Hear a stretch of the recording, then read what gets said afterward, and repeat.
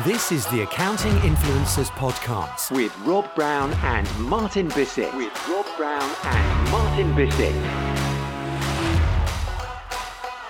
Welcome to the Accounting Influencers Podcast, where we give you the news and all things relevant to help accounting practitioners throughout the world raise their game, upskill, and build the commercial acumen they need to serve their clients. And coming up in this week's show, we kick off with the news. And in the news, we look at how accounting firms thrive in a competitive market. Now, this is according to Steve Cox, who is the head of market insights at Iress and has been there for the last 19 years. If anyone knows, he knows. And we interviewed Richard Hattersley from Accounting Web, and we're looking at one of his pet subjects, mental well-being for accountants. He's got a lot to say on this topic. And in these tough times, mental resilience, mental wellness is at a premium. You're going to get some great insights there. And here's what works. We look at what works with accountants and client surveys. Here's a hint, they don't work. And in our final interview, we interviewed Randy Crabtree, host of the Unique CPA podcast. It's been going for many, many years. He's ran his own firm. He's got a lot to say on what makes the good accounting firms great and the good accountants amazing. So thanks for tuning in. There is lots to listen to and helping with your CPE on this week's show.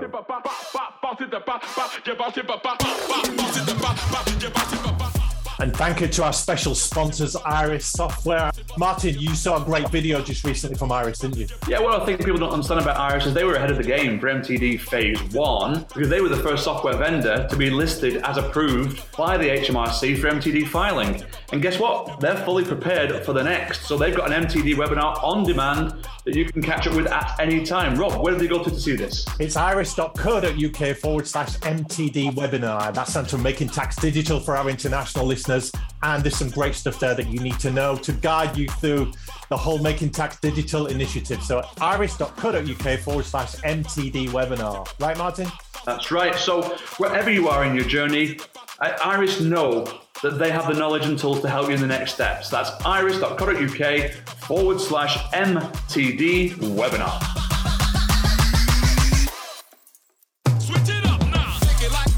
It's time for the news, where we cast our eye over what is happening in the accounting fintech world and not just report on it, but give you some analysis and tell you practitioners what it means for you, what you need to do and think differently. Martin, you're always casting your eye over what's going on. What's caught your eye this week? Well, we're nothing if not balanced here at Accounting Influencers Podcast. We've noticed that our last few news items have been wake up, wake up, wake up style messaging, which could be construed as negative or cynical or critical. So in an attempt to readjust that balance, we're going to talk some good news today. No bad news, some good news. We came across something in the International Accounting Bulletin, which typically serves networks, associations, and members therein. And there was a piece there by Steve Cox, head of market insights at Iress Software. Friend of the show. Yeah, very good friend of the show. And in fact, has one of the highest rated interview episodes that we've ever done. And he had a piece called How Firms Can Thrive in Today's Competitive Market. Now, for those cynical listeners out there who might be thinking what I'm thinking, oh, friend of the show, how much is he paying you to do this? So just to be clear, we've picked this up without his say-so. He does not know we're reporting on this. This is an independent piece, but we thought the article was interesting. So it's called How Firms Can Thrive in Today's Competitive Market. And so basically, he makes the point that a new breed of accountancy practices are flourishing in post-pandemic conditions. Okay, now that's different to what you've been hearing from us previously, hasn't it? So balance again. But they're making life hard for traditional firms. And over the last 12 months in the UK, almost 9,000 new practices emerged, each of which is vying for market share. So that's a UK figure. So imagine how many new firms have been formed in the US over the last 12 months, in Australia, in Central Europe, in the Middle East, and everywhere else where the Accounting Influencers Podcast is listened to. So we're talking here, Martin, not about the incorporation of new businesses. We talked about the insolvency tsunami, haven't we, and how businesses have fallen by the wayside, but more and more are starting up and seeing opportunities. This is the start of accounting firms, entities, starting from scratch. Maybe the Great Resignation is taking people out of accounting firms. They're starting up themselves. They want to do it a different way. So the sector itself is growing. Yeah, I'm not sure if it's the Great Resignation or the Great Reinvention. Yes. Because these firms are perhaps newly qualified. These firms are perhaps not at all qualified and perhaps are software certified professionals. Maybe they are professionals who have spun out of other merger and acquisition activity. Their non-compete has ended. They don't want to stay under a corporate brand, so they've gone back to being their own boss. But no matter which one it is, there's 9,000 of them here in the UK alone. So in Steve's article, he talks about competitive pressure. And he says, if competitive pressure is keeping you, dear listener, awake at night, he suggests there are 3 things you can do to improve your situation. His first one is a move towards a cloud-first offering, and he explains it this way. He says, this might actually be simpler than you think. Speak to your existing software partner, whether that's Sage or Xero or Iris or whoever, and see what they are offering that can help you modernize your services. The chances are your supplier will already have a strategy mapped out that can make your transition smooth and painless. So number 1, guys, that Steve's suggesting, move towards a cloud-first offering. If you are already a cloud-first offering, then perhaps take a look at your prices, because if your new clients are accepting your prices without too much haggling, they're not high enough. And Martin, just a quick word on that. Many accountants, progressive accountants listening will be way ahead of that and say, look, we've been cloud for a long time now, but we still know that many practitioners, CPAs, they're still with spreadsheets. They're still in old style paper type recording. They've not hit the cloud yet. And there's a lot of laggards in the accounting world, aren't there? This show at the time of recording has over 20,000 unique listeners, Robert. I'm going to guess, based on traditional percentages and ratios, that less than 10% of them are already cloud first.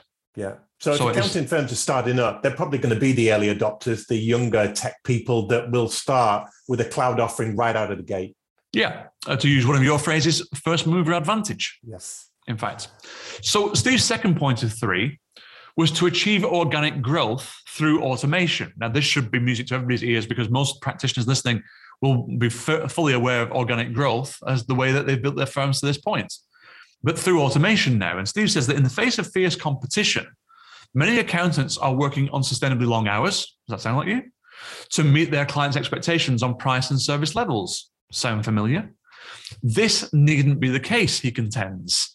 With the right software solutions, many time-consuming tasks can be automated, freeing up your resources to develop higher value services, win new business, and strike a healthier work-life balance. Now, on this show, we've often advocated the selling, not sacking, the selling of your lowest profitability clients in order to free up capacity for something that raises your average fee and gross profitability. It's just commercial sense to do so. It's interesting that we've got independent verification for that in this article here. Which brings us to his third and final point. And this is one that you'll not be surprised to hear. Broaden services and grow your client list via inorganic growth. What's inorganic? Inorganic. What's inorganic? I asked the same question. So he says, unfortunately, there are many practices out there struggling to stay afloat. However, even ailing practices will have plenty to offer. That sentence again, even ailing practices will have plenty to offer. Mergers and acquisitions can present mutually beneficial opportunities to extend service offerings, pool talent, and grow client lists. Now, I'm going to speak for Steve here and read between the lines. For me, he's saying that if you are not able to get your technology house in order, if you're not able to get your, let's call it sales or marketing house in order, if you're not able to get your pricing house in order, if you're not able to get your talent house in order, merge and become part of someone who can, as that increases the opportunities and the resources you've got to make those improvements. And the message here, Martin, as Steve alludes to at the end of his article, is with things like Making Tax Digital and other reformations looming, it's time to gird your loins, as the Bible would say, but review your systems, review your practices, review your software, and take stock. Are you set up now? That old phrase, what got you here won't get you there.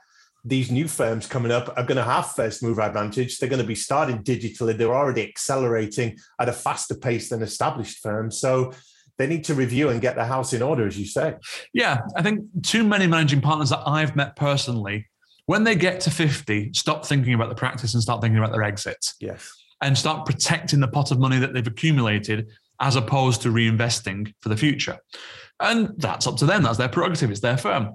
But if they are planning at all to have their next generation take over and it be some sort of MBO, and it'd be some sort of passing the torch to the next gen, then to be frank, you're screwing the next gen by giving them a practice that is not fit for purpose.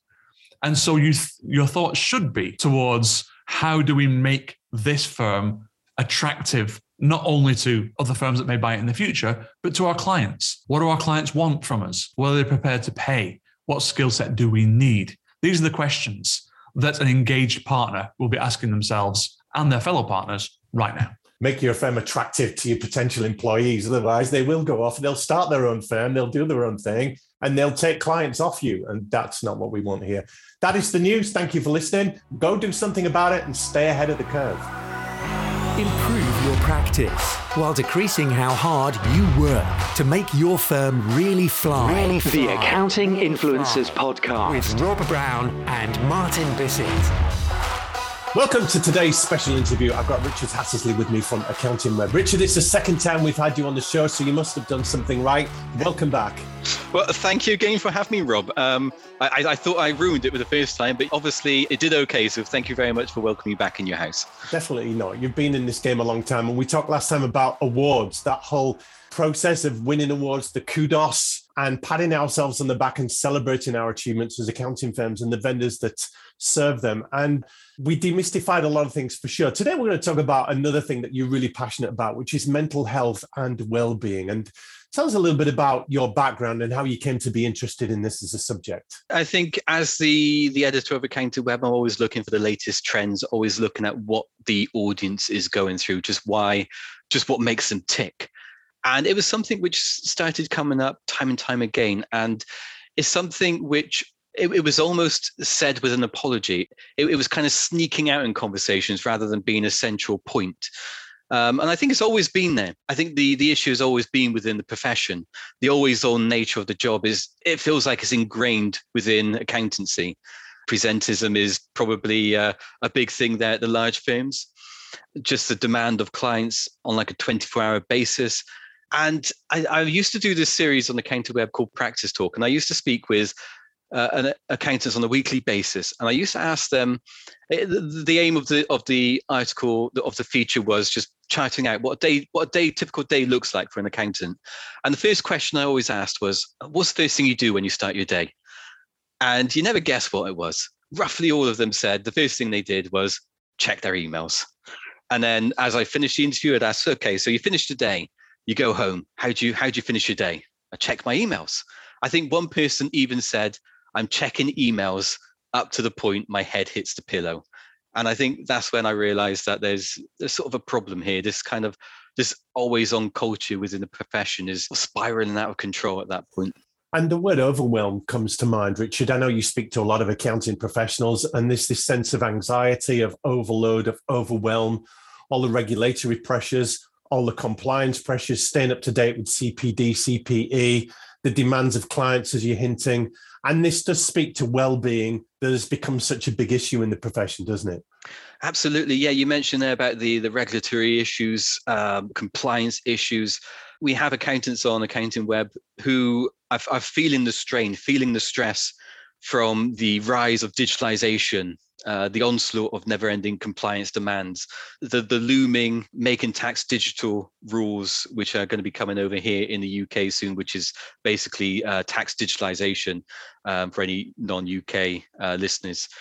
And all of this is creating a lot of stress, a lot of there's that feeling of gloom for a lot of firms, which maybe don't feel like they can cope with this sudden shift, this sudden change in what they thought the job was. And I think the last 2 years have certainly not helped either with the never-ending stress of the pandemic. No, and I'm just thinking of the definition of stress, which they say is where your perceived resources are not enough to handle the perceived demands that are placed on you. And there is so much going on that accountants are feeling like they're not coping, and this manifests as stress, which then is mental well-being and mental health. And maybe you've heard, as I have, that professional firms are now employing mental health first aiders. Have you come across that? Absolutely, yeah. We spoke on the last time I was on this podcast, Rob, about the Accounting Excellence Awards, and it's becoming a big trend there as well. We're seeing mental first, well-being first aid is.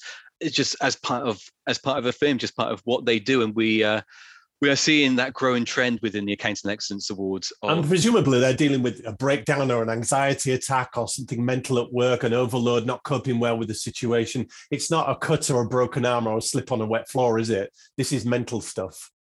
It is, and I think sometimes accountants can be silently dealing with this. It's something which they may not feel that they can discuss this openly, and perhaps it might be just part of the nature of the job, where many accountants feel that it's just what's always been done before, so I may as well keep going. Those long hours are what clients and what the partner of the firm expects of me.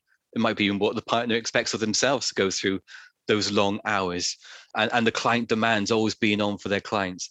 I think there is a lot of what's happening is being hidden away. There's a lot of silent struggling, I think, is what's happening here. We had a guest called Andy Zolkeld on the show a few months back, former Big Four accountant, talked about the stress he was going through, and he couldn't tell anybody about it because it was a sign of weakness. It was, are you serious about your career? If you can't hack it or put in the hours, you don't get promoted, you don't get recognized. And he really struggled with that and ended up trying to take his own life. So your readers must be telling you all kinds of different stories. Oh, wow. Well, that story, kind of shocked at that story there, Rob. I must catch up on that podcast. The readers are saying similar things.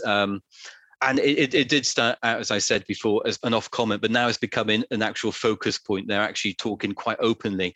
The pandemic has certainly brought this to the surface because I think so many people were feeling so isolated, and they were all going through this shared trauma. It felt like everyone was going through the shared trauma. They had the same demands from their clients. They had the same personal issues, which everyone was going through. They were all kind of figuratively and literally kind of locked away. Everyone was in this same sort of boat. And I think that made many of our readers much more open. They were kind of looking for those shoulders to lean on. And so they found support within the accounting community. And I think the accounting community is an especially strong one which accountants do look out for each other. I think there's that sense of going through this shared experience together, which I've certainly seen within the accountancy profession. And with many people sharing their own experiences, I think that's sort of helped many accountants I've spoken with deal with the issues that they've gone through. So they may have realized that they haven't set any boundaries for clients. They've realized that they've been too open. They've realized that they've wilted to every demand the client may have. And I think speaking openly is really important, because then accountants can see that there's others going through a similar situation, and there are routes to help them manage what they're going through. And there's been a stigma traditionally, hasn't there, in saying that you can't cope or admitting to any kind of depression or stress or mental health problems. Why do you think that is? This is a really tough question. I think it goes to the, I'm not sure there's a right answer here, but I think it does go to the root of the actual job. The job itself is a tough one. I don't think we should forget that. It's a very demanding job. I've heard many stories of accountants during the tax season here in the UK, comforting clients who've had like that unexpected tax bill. So there's been that emotional strain, just natural emotional strain, just those small things which I think many accountants take for granted, just part of the job. They're really emotionally distressful things. But then on top of that, there's just keeping on top with the intense workloads and the complexity of the job. There's a real lack of room for error, I think, with the job. And those issues, when you have to be so precise, where you have to ensure that what you're doing is correct, there's no room for error here. That is an immensely stressful thing. There was a recent survey by the accounting charity over here for ICAW members, CARBA, and it said 79% of the people, respondents for this particular survey, believes that stress and culture and poor mental health is just ingrained within the accounting profession. And then on top of that, 86% of respondents, this stat I felt was really difficult to take on board, but I think it goes to the root of the problem. 86% of respondents said that employees were not utilised in employee-provided counselling or phone lines, or even, and 46% said they weren't taking mental health days. So that says to me that many of these people just trooped on. They just thought they would just carry on because perhaps they thought their problem wasn't big enough, or there's that stigma that still lingered over the profession, which is why they're not dealing with it. And so It's a difficult one. I'm not sure what the right answer is, but I think the job itself is one which kind of leads to stress. And I'm glad you brought up the emotional element to that, because as trusted advisors, accountants have not just been the ones with the financial knowledge, but there have been therapists, psychiatrists, counselors, that shoulder to cry on, as you mentioned, that trusted friend in dealing with the emotional fallout of the pandemic with the business owner clients that they have. And that's not something they were trained for, is it? No, absolutely not. When they sit down to do their exams, whatever professional body they may be with, I don't think there is that soft skills element of the exam. There's not that part which helps them deal with that stress, that trauma, and the emotional issues that go with dealing with a client which is going through a tough time, or having to break the news to a client, or having to deal with any error within your own team, or having to deal with your direct employees going through any stress. So perhaps there should be more. There should be more support there. Well, in insolvencies, businesses going bust, having to lay off workers, losing livelihoods, getting into debt, all that kind of stress for clients is then something for the accountant and the bookkeeper to pick up. Absolutely. We've seen that with the pandemic. Absolutely. I've raised this on Accounting Web throughout the last 2 years, the turmoil that their clients have gone through, and the extent that they've gone through in order to support their clients, and working 24 hours a day through night and day to support clients for them to eventually collapse, their businesses to collapse. It's gonna be a hard pill to swallow. I think that one. It's going to be difficult for these firms. What is the fallout of firms of getting mental health and mental well-being wrong for their people? It's a good question, Rob. I think getting it wrong, it means that you're not really your firm's not really working at the full power that it should be. It means that not everyone is feeling happy in their workplace. And if your employees are happy, if you yourself are happy, that's naturally going to spread onto your clients in the way that you deal with those client relationships. But if these things are going unrecognized, if employees are not happy, it's naturally going to spread on to that client relationship.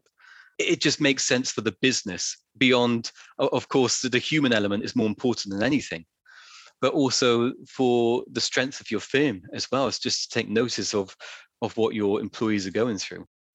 And the outlook for firms that don't take mental health and well-being seriously, lost revenues, maybe going out of business, losing competition, losing clients, losing credibility with their reputation. Yeah, sure. And that recruitment issue as well. We've heard quite a lot about the recruitment crunch. And if you don't feel like your employer is taking you seriously, if you don't feel like they care about you as a person, then you're going to look across to that accountancy firm across the street, the one which does seem like they care about them. And you would feel like your skills would be more suited at that firm. And so I think it's really important to see that human element of your firm, the human element of your staff. And people that are looking to join a firm, they will ask, how do you look after your staff? They will. What's your policy on zero overtime or flexible time or hybrid working? And they ask these things. These younger generation particularly, they care about this stuff. It's not about money and kudos and fast promotions, is it? It's really important, especially for those Gen Z accountants coming in. We've seen the rise of hybrid working over the pandemic, and it'd be interesting to see how the fallout of that as things kind of return to some form of normality, whether everyone will be back to the office or not.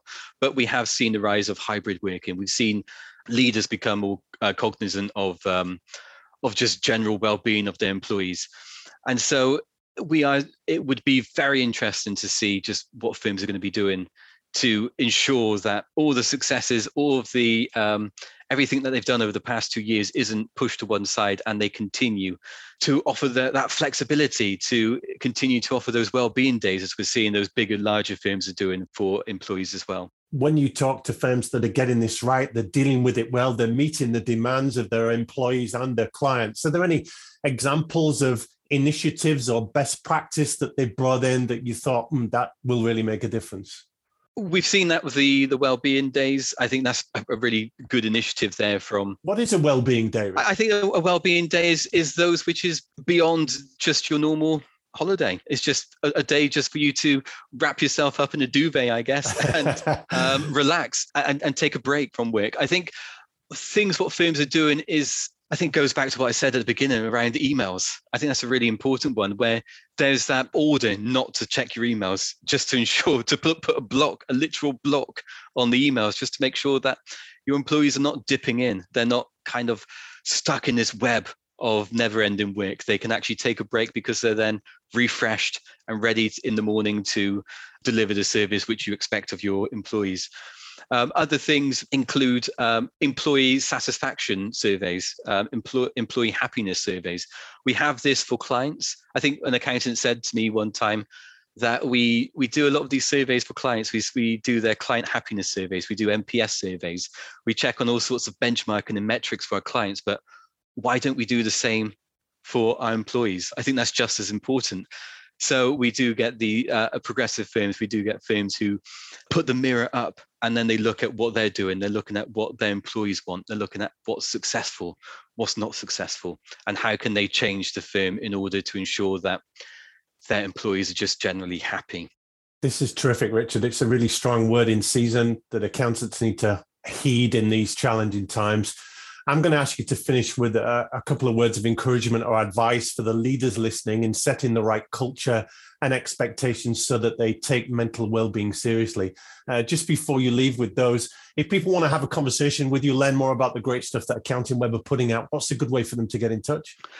So you can find out more of Accounting Web from all the news and views from the accountancy world on accountingweb.co.uk. You can follow me on Twitter and LinkedIn. Just search my name and I'm sure my face will pop up there, and I'll be more than happy to connect with you on any of those platforms.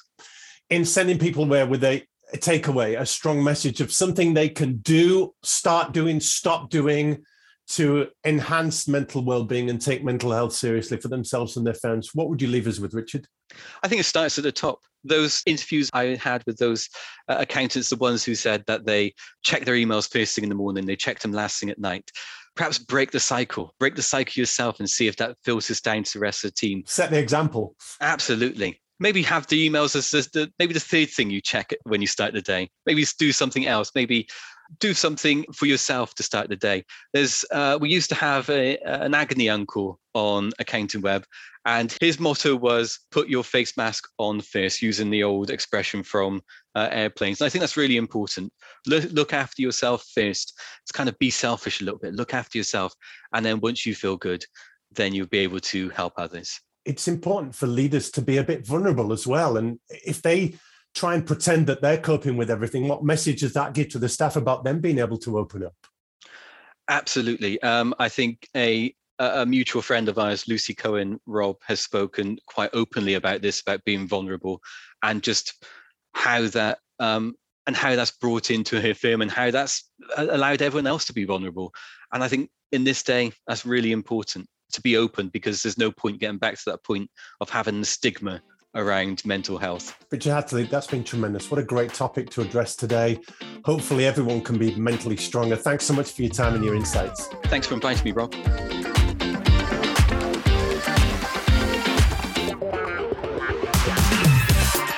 at the Accounting Influencers podcast, we help accounting practitioners to do their job better. These are tough times for the business owners that you serve and for you and your firm.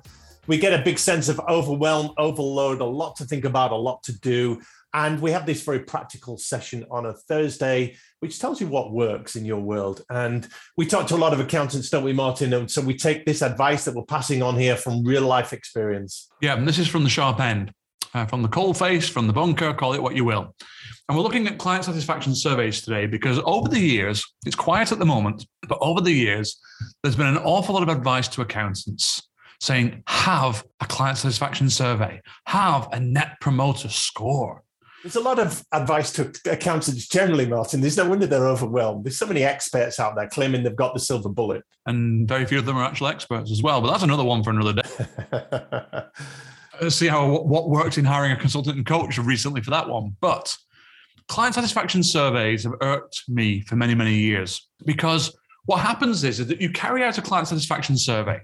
Typically, you don't send it to every single client. And even if you do, you don't get it back from every single client. So typically, you get it back from those who are most favorably disposed towards you. And when you get it back from those who are most favorably disposed towards you, they say that they're ecstatic with the service. that they would never possibly think of leaving. Everything's brilliant. You're amazing. All is well in Zion.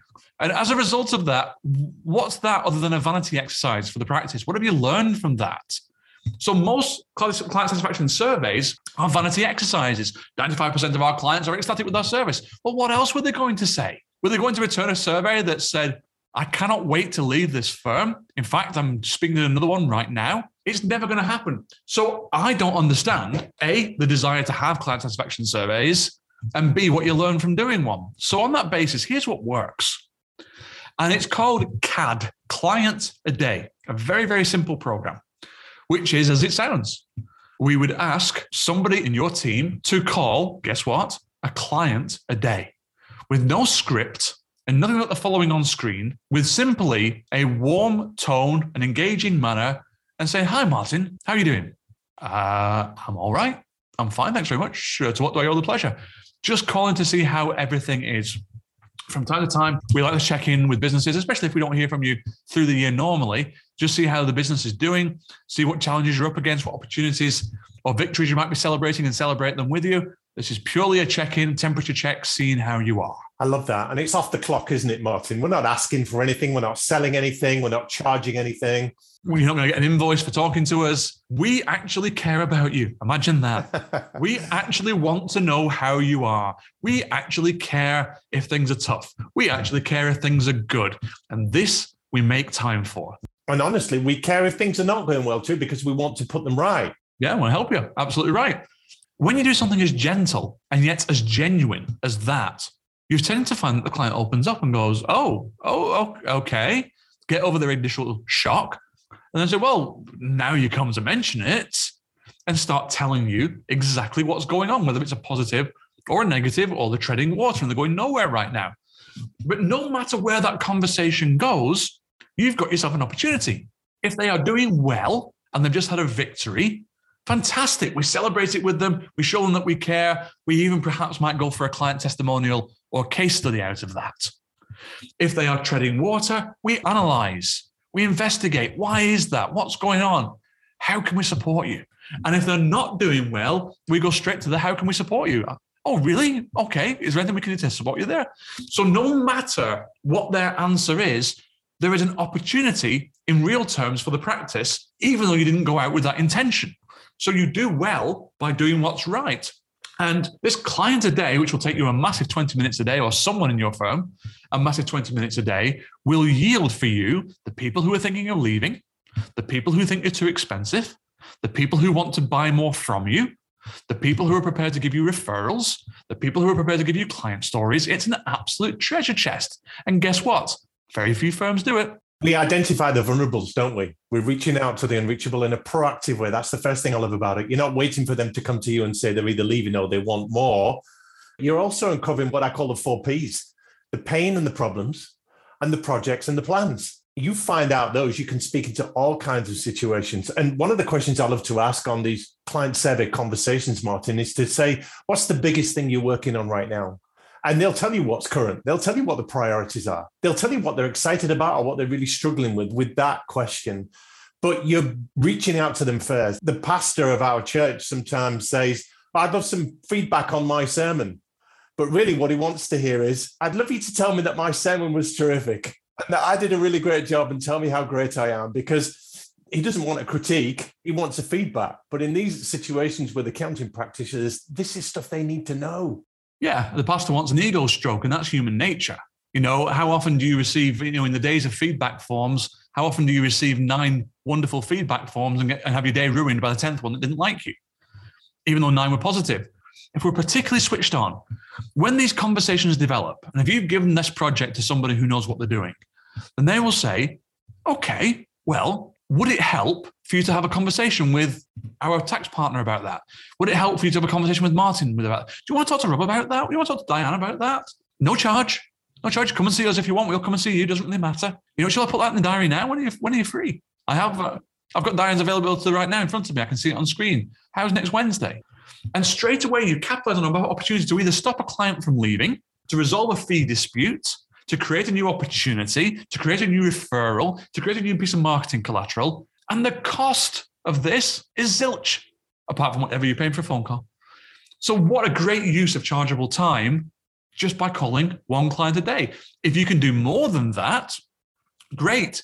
And the rule of thumb is, can you get around your entire client base, at least the A's and B's, can you get around those once every 6 months? So you're talking to them twice a year outside the normal year-end reviews or other inquiries, ad hoc conversations that you may have. Twice a year, you're touching base and taking their temperature, the temperature of them and their business, not just how the business is doing, but what their attitude towards your firm is. And guess what?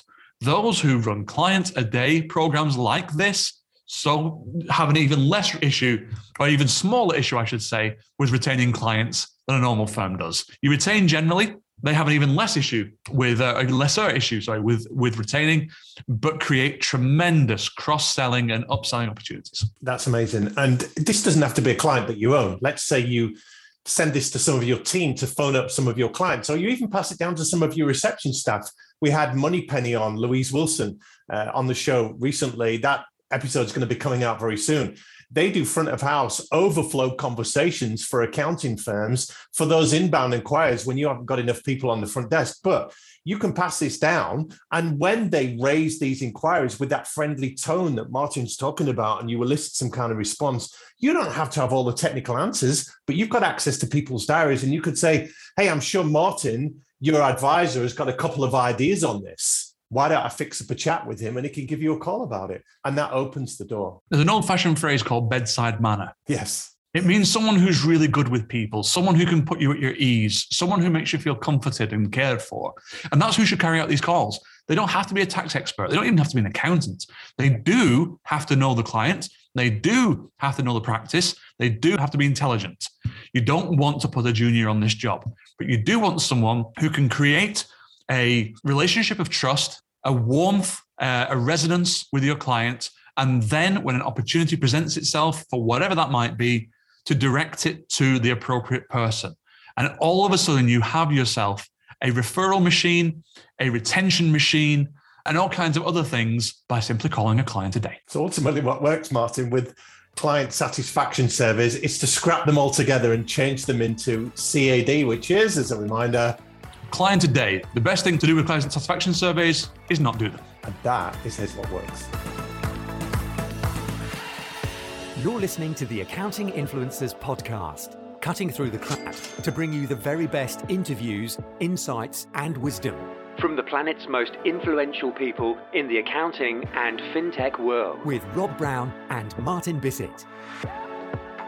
And a big shout out to one of our newest commercial partners here on the podcast. It's Practice Ignition. Martin, how would you explain what those guys do? Businesses such as accounting and bookkeeping firms use Practice Ignition to, 1, help them grow, 2, be more efficient, and 3, create win-win client relationships. There are nearly 5,000 accounting and professional services firms around the world who use Practice Ignition, and they do so to win new business with impressive digital proposals. They engage clients with a clear scope of work and get paid on time by automating payment collection. PI integrates with leading business apps such as Gusto, QuickBooks, Xero, Zapier, and it does so to automate time-consuming tasks.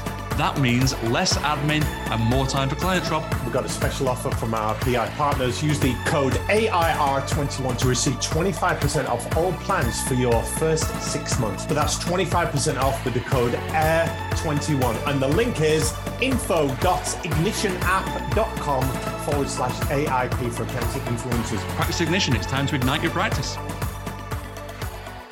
Welcome to our special guest interview this week, and I'm thrilled to have with me today a fellow podcaster, Randy Crabtree. Good day, sir. Hey, great to be here. Randy, you have a podcast yourself. Tell us a little bit about it. The podcast is called The Unique CPA, and we've been doing it for about 2.5 years now. Wow, doesn't seem that long. 2.5 years now.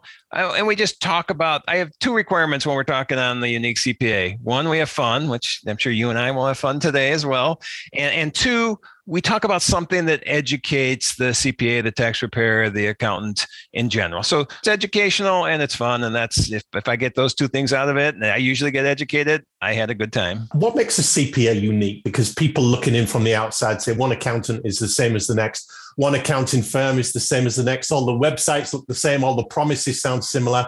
What's the deal with unique CPAs? Part of it for me is just everybody's different. I mean, nobody's a cookie cutter of anything. And this is a passion of mine anyways, talking about, how everybody has unique talents, unique abilities, unique passions. And so when we came up with the name, it was like, at first I was like, hey, is that the right name? And the more I thought about it yeah, because that's what I talk about. I love talking about how everybody has their own path in life and their own way to get there. And they don't always find it immediately, but everybody's got this uniqueness about them. So it doesn't even have to be CPA. It could just be the unique person I'm talking to today. And for me, that's it. Now, if we go into what makes a CPA unique, every person's individual. What makes a CPA important? We could go deep into that because what you said, it's a CPA, tax preparer, whatever. There is a blurred line there a little bit because there are a lot of people thinking now, why would I be a CPA? Why would I go to 5 years of school, which is the requirement here? Why would I do these other things? Well, let's just talk about that for a moment. Attraction of the accounting profession, we know is waning. We know there's a labor shortage. We hear about the Great Resignation. Being chained to a desk for 10 to 15 years in the hope of making partner in private practice or public accounting, that's not appealing. I'd rather go into tech or make mobile apps and do more exciting things. So to what degree are we selling accountancy as a career, Andy? I think that's the thing a lot of CPA firms are addressing now, especially what you said, the Great Resignation, and just the whole in the US here where they changed the rules. I don't even know how long ago where you had to now go to 5 years of college to become a CPA rather than just, I'm old. So when it was me, it was only 4 years and I am a CPA. So when that happened in my mind, it was like, they're going to lose people. And I think that has happened, but it's also the whole point was to make it. And honestly, I'm guessing they were trying to get the impression of a CPA up there with more of a lawyer, got this extra school to be a CPA. You have this extra school, which is important. The problem is you only need CPA for one thing really in our industry, and that's doing a certified audit. And I'm not a big fan of certified audits anyways. Those were always boring to me, but that's the only reason. So to be able to do an audit and be a CPA, that is probably a turnoff for people. And why am I going to want to do that? I can go be a tax preparer. I can go be a bookkeeper. And that's a huge profession that's growing right now too. I can do that without the CPA. Well, my fellow host, Martin Bissett, and I did an episode just recently on a story we came across where a business owner had hired a zero certified professional that wasn't a qualified accountant at all, wasn't a qualified bookkeeper, didn't have any letters after the name, but they had certification in a particular piece of software. And that's all they wanted to do their books. So it's not just a fight for making the profession attractive. It's a fight for relevance for accounting generally in the eyes of the business owner. Right. No, I agree. And I think it's just a matter, and that's why most firms are rebranding themselves as advisory firms rather than CPA firms, because they want to be known as, hey, we're just not the reporter of your taxes. We're not just the reporter of your accounting. We are the advisor. We are going to help you be a more successful business. And in reality, CPA honestly is not necessary for that.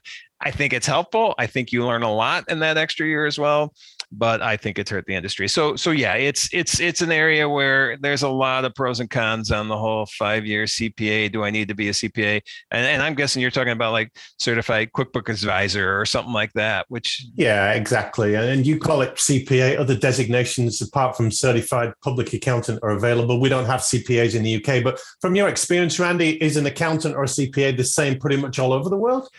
Yeah, I think from what I've seen, and I'm no expert on that, I travel to the UK for fun. I haven't traveled there for business.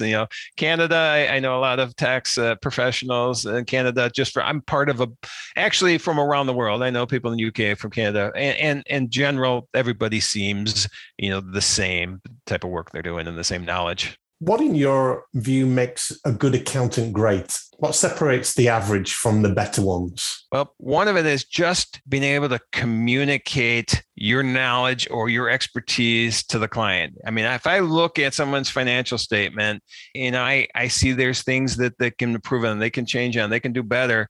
Great, I see that. How well am I at communicating and then implementing that to them? So I think a great accountant is one that is going to affect the company, and I said this before, but affect the company's business rather than report the company's business or the client's business. If I'm a reporter, I really haven't done anything to help them. If I'm an advisor and I'm an effector, if I can change what they're doing and make them a better business, that's what really makes a good CPA. What is it called in the UK?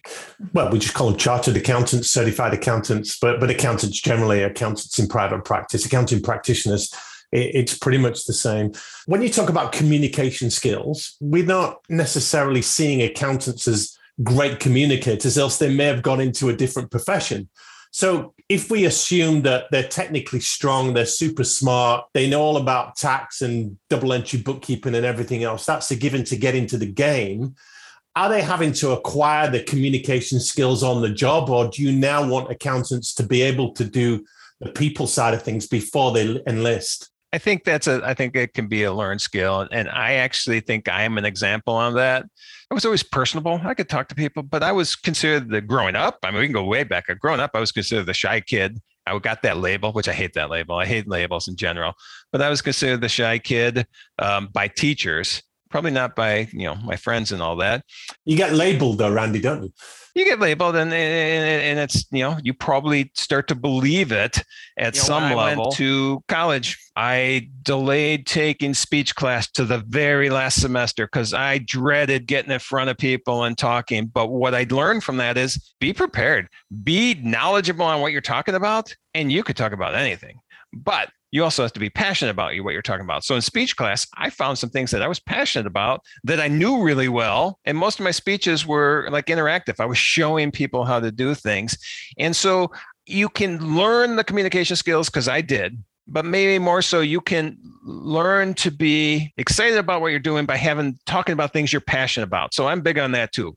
Follow your passions. If you're passionate about something, you're going to be able to communicate it. It's just that in my mind, I don't see how you would not. If you love what you're doing, you're going to be able to communicate it. I once saw an accountant introduce himself to an audience of business people by saying this: "Hi, everyone. My name's Chris. I'm an accountant. I'm a pretty boring guy, but there's one thing I'm really, really excited and passionate about, and that's helping business owners save money paying tax." And it was probably a great presentation, right? Yeah, it did well because, as you say, it was passionate. But the label of accountants and the word passion don't always go together. It's almost like we're not allowed to be passionate about things, and numbers in and of themselves are pretty boring, but there's a lot to be passionate about.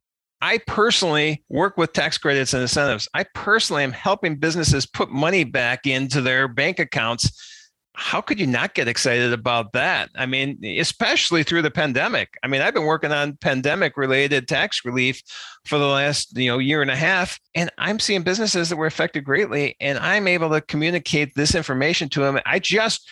Before you and I talked, I was on with the New York State Restaurant Association doing a presentation for, a couple hundred of their members, talking about how they can use certain tax incentives to put money back into their business. I love doing that. If you don't dine free at all of the New York restaurants, Randy, then something's wrong. So good for you. You're talking here, though, about self-awareness, aren't you? I know you're really big on this in terms of developing one's self, one's career, playing to one's strengths. Talk to us a little bit about that. You might have to stop me if you think I could talk a little bit about this. I'll probably say passion 1,000 times today, so I'll apologize ahead of time. Enthusiasm. Enthusiasm. I need to look at thesaurus where I see synonym. Yeah, I need to start doing that. Rob, you're educating me. See, you're educating. That's a passion thing. Well, you're coachable, Randy. That's a good sign. And a lot of accountants, when they qualify, they think, right, that's it. Apart from my CPE, keeping me up to date technically and regulatory compliant, that's all the learning I have to do now. No, you're constantly learning. And there's a lot of accounting firms, I'll just say accounting generically, that put this lifetime learning systems into place right now, just because that's so important. But let's go to your question then. So the self-awareness, this is a thing that I've learned over the years, and I like to be able to share. Again, I like sharing knowledge, whether people like what I have to say or not, great, but I'm going to share what I've learned or what I've experienced over the years. And so the self-awareness thing has become a big deal with me over the last, let's say, 8 years. And you and I talked about this a couple of weeks ago, but this for me personally started when I had a stroke 8 years ago. And kind of reevaluate everything you're doing. You look at things. Is this important to me? Do I like this? Can I do this at all without, freaking out about it? And so this was a slow process for me, but over about a 4-year period after that stroke, I was trying to figure out who I was, what my role was in the business. Do I want to continue in the business? Is this something I want to be done with? And then after a time, I determined that let's look at where your strengths are. And my strengths have always been starting a business. I've started many businesses. Besides this business I currently have, I started an accounting firm. I actually started a real estate development firm. I started a window washing company when I was 16. I like growing businesses. And when I did self-evaluation, I didn't realize that I am not a great operator of the business. I am not an implementer. I am not the person that is going to do the day-to-day. That's so boring to me, but the day-to-day ins and outs of the business. I have more of a big picture, but then in this whole self-evaluation, then I also decided, look at myself personally. What do I like to do?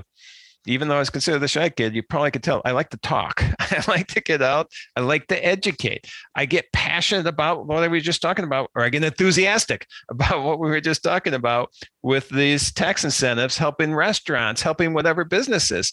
And so let's look at ourselves and let's define what role I want to be in, and let's just work around that. And so the role I do today, after this 4-year process of doing a self-evaluation, and I fought some of this.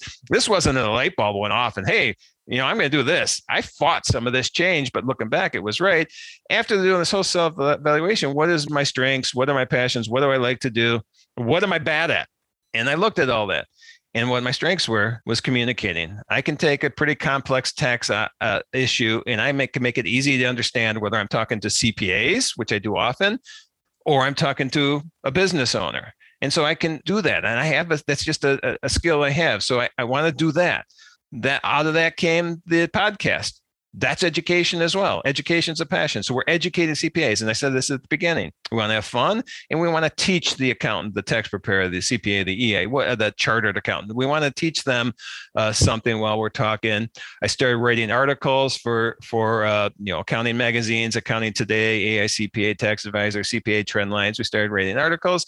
And so when I did the self-evaluation, I realized these are the things I'm good at. And then I concentrated on that. I told you I'd ramble. You eased into your gift, though, and you started to expand there. So for accountants listening to discover their passions, you're talking about some kind of journey of self-awareness, some kind of evaluation, maybe psychometric testing, because often we're too close to what we do and we don't know what we're good at. I did one of those tests where it says what your strengths are, but I did that 2 weeks ago. So that was 8 years after I started this process. But it did come in basically where I thought it would, which was the education part of things, the communication part of things, and helping the people I work with. I love watching people progress in their roles in the business and advance in their roles. And I tell people, I'm there for you anytime you have questions. I want to help with that as well. And again, not everybody can do the same thing. I started this business. We've grown significantly. I'm very fortunate that I can pick and choose what I want to do at this point. But really, everybody has that opportunity. You just have to fill in your weaknesses with people who have strengths. Because when I started this whole self-evaluation, part of it was just forced on me because of the stroke, and I had to think differently, although I'm very fortunate I'm fully recovered. But I was managing partner of the firm at that time. I thought that was my identity. My identity is managing partner. And if I'm not managing partner, who am I? I'm nothing. This is what would go through my head. But now looking back, Andy Lane, who took over that role from me, and he and I started this business together, he is so much better at that role than I was. And we should have done this years ago. And so I was very slow at this self-evaluation. And that's why I kind of get passionate about it now, because don't delay it. Look at it. Do what you can. But he is so much better at it. And now I'm going to sound like I have a huge ego, but I am so good at what I'm doing now that we are both in the correct roles. And in the last 4 years since we've done this, our business is up 800%. And that's not solely because of me. That's not solely because of him. That is because his passion is this running, implementing, putting tools and processes in place for the business itself. That's his passion.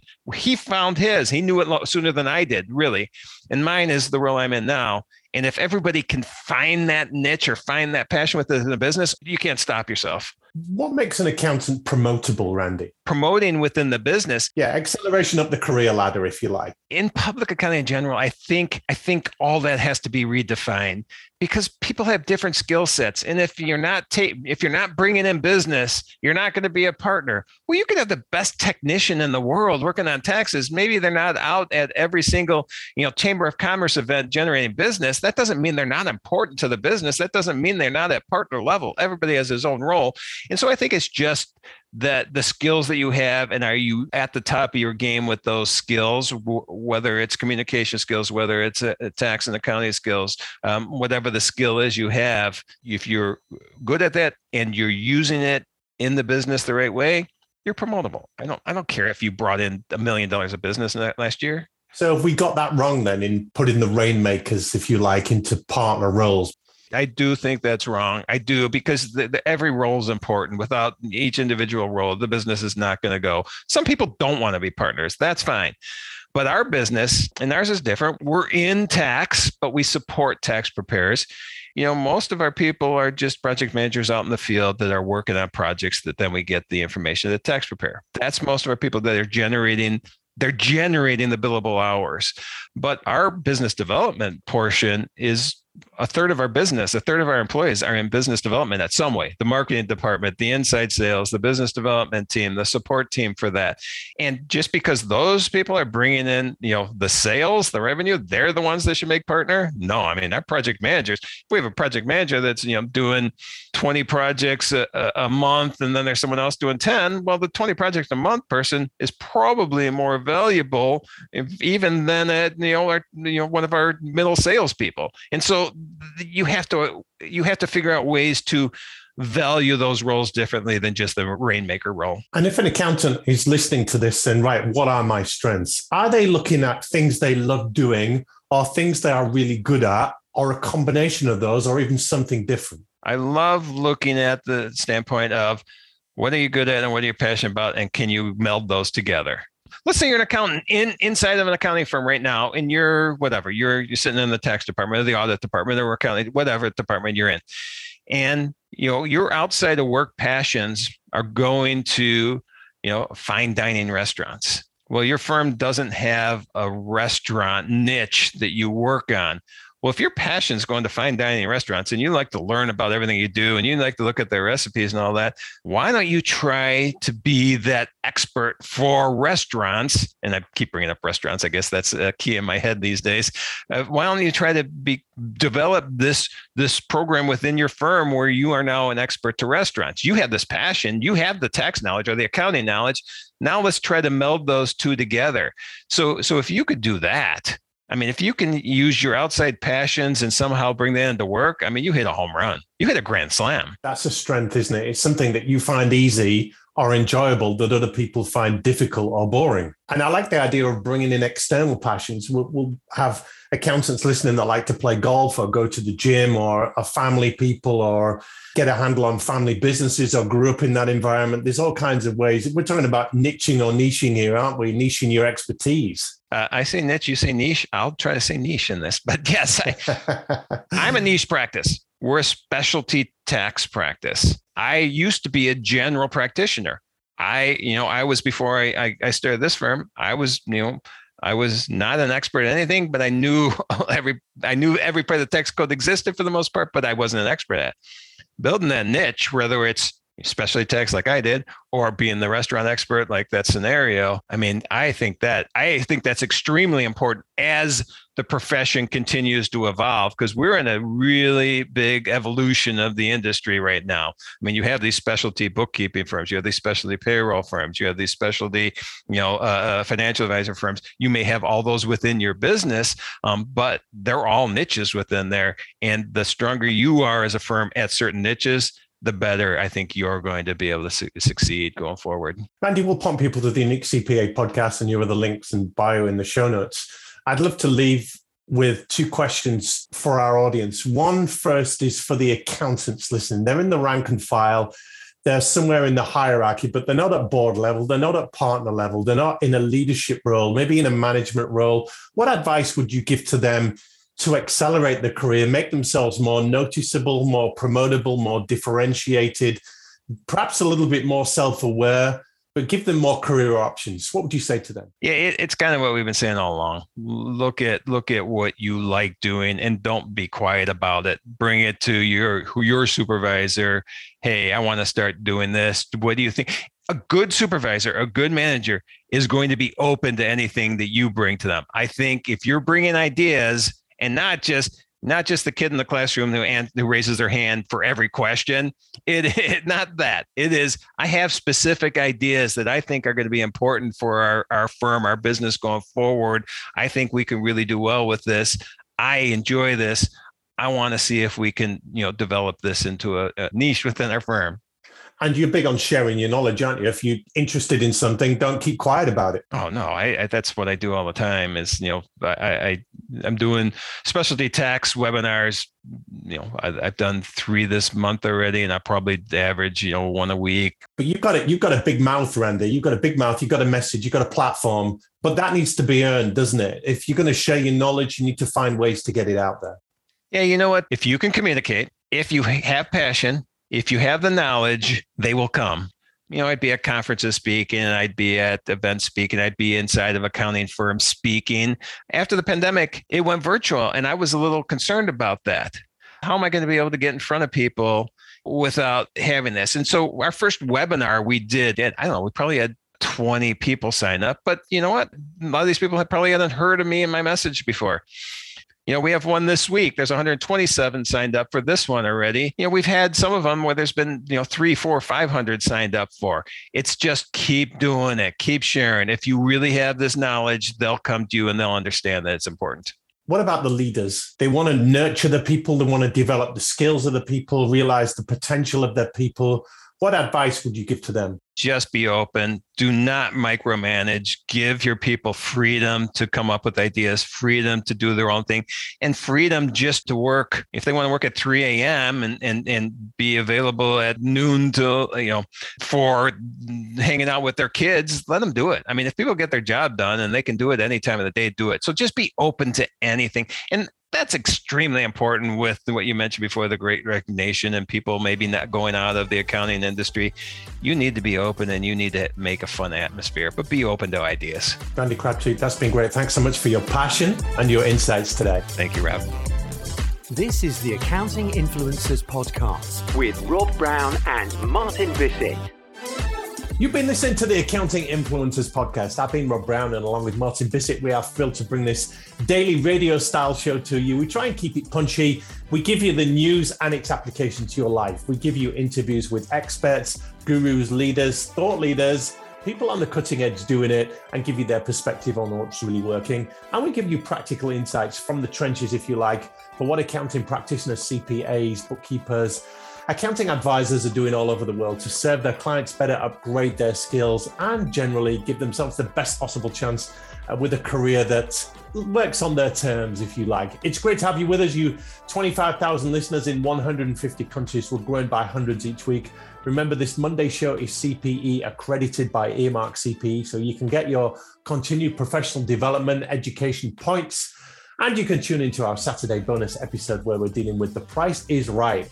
How to solve your pricing conundrums as an accountant once and for all. Thank you for tuning in and enjoy the rest of your week. This is the Accounting Influencers Podcast with Rob Brown and Martin Bissett.